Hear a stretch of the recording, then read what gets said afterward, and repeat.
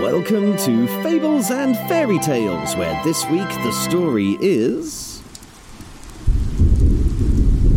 Drip, Drop, Plop. This story was written by me, and it's an original tale. Here to read it to you, it is I, your storyteller, Chip Cahoon. This is part 3, with more for you to see.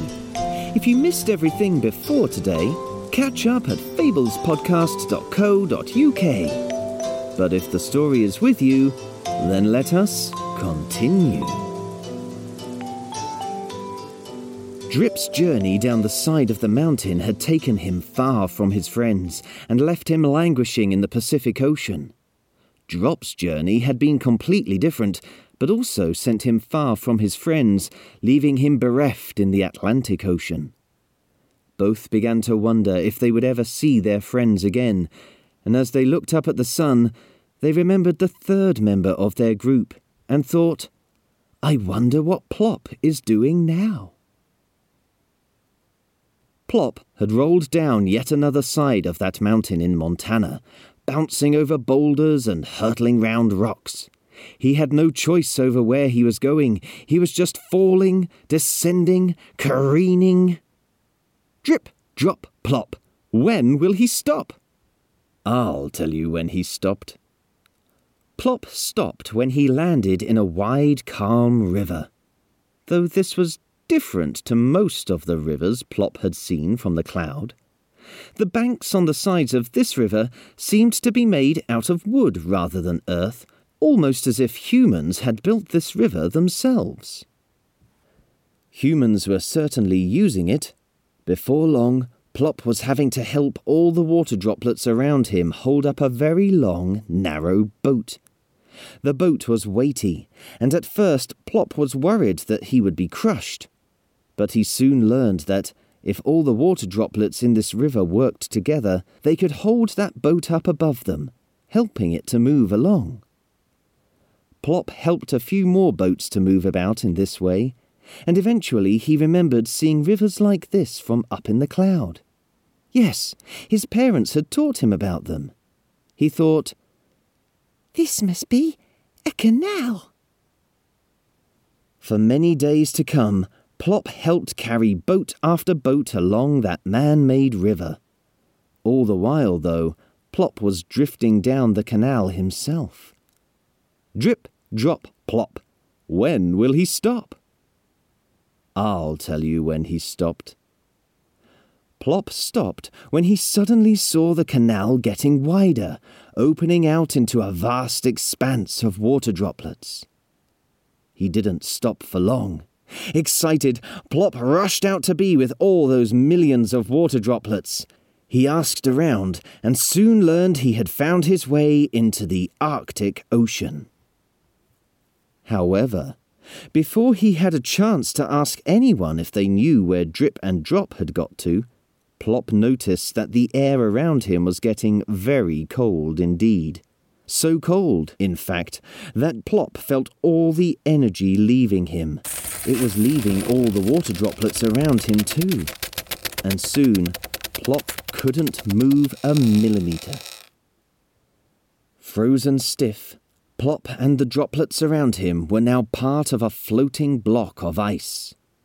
Plop could see the sun, but it seemed further away than it ever had been before, and Plop began to wonder if he would ever see his friends again.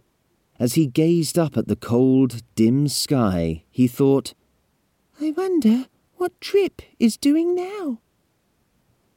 Drip, as you know, was floating on the surface of the Pacific Ocean, believing that he would never see his friends again. He thought, I wish I could see Drop again.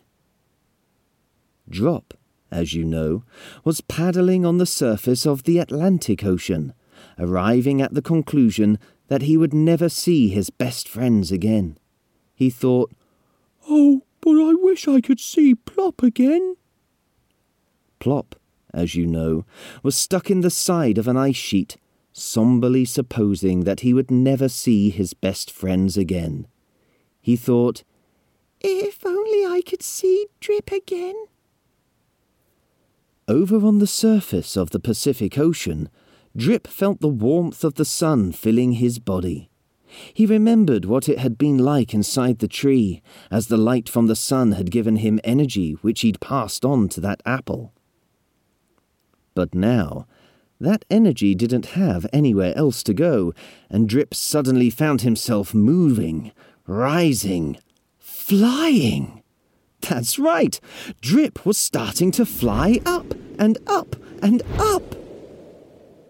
Meanwhile, on the surface of the Atlantic Ocean, Drop felt the warmth of the sun filling his body. He remembered what it had been like inside the power station, where he'd been so hot that he had shot up like a rocket. And suddenly, Drop realized that something similar was happening to him now. He found himself arising, wafting, flying. Yes, Drop was starting to fly higher and higher and higher. Over on that Arctic ice sheet, though, Plop was sliding down, further away from the sun. But wait! Plop gasped as he realized he was moving. He wasn't frozen anymore.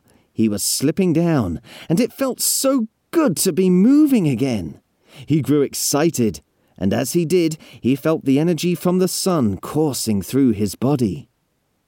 And then, suddenly, he was floating in the air, fluttering, flying. Ecstatic, Plop began to ascend higher and faster and further. Drip, drop, plop. When will they stop? I'll tell you when they stopped. They stopped in a cloud. The same cloud. Up in the bright blue sky, in a fluffy white cloud, it was much easier to find their way around. And, at last, they found each other again. There, in the middle of this new cloud, Drip, Drop, and Plop squealed with delight. Back with their best buddies, they wasted no time before dancing and playing together again. Day in, day out, just as they remembered, they spun around each other, and looped above each other, and whirled past each other. All the water droplets around them watched, and smiled, and said to each other, "Drip, drop, plop. When will they stop?" But Drip, Drop, and Plop didn't want to stop. Even as the cloud became thicker with more and more water droplets, they continued to play. Even as the cloud grew darker, they continued to play. Even as the cloud arrived at the mountains of Montana, they continued to play. Drip, drop, plop. When will they stop? That was the tale of Drip, Drop, Plop. Thank you for sharing it with me. We'll be back next week to find out what happens when a young girl can't resist eating the food that belongs to a giant. You won't want to miss it. To make sure you don't, make sure you're subscribed to our podcast.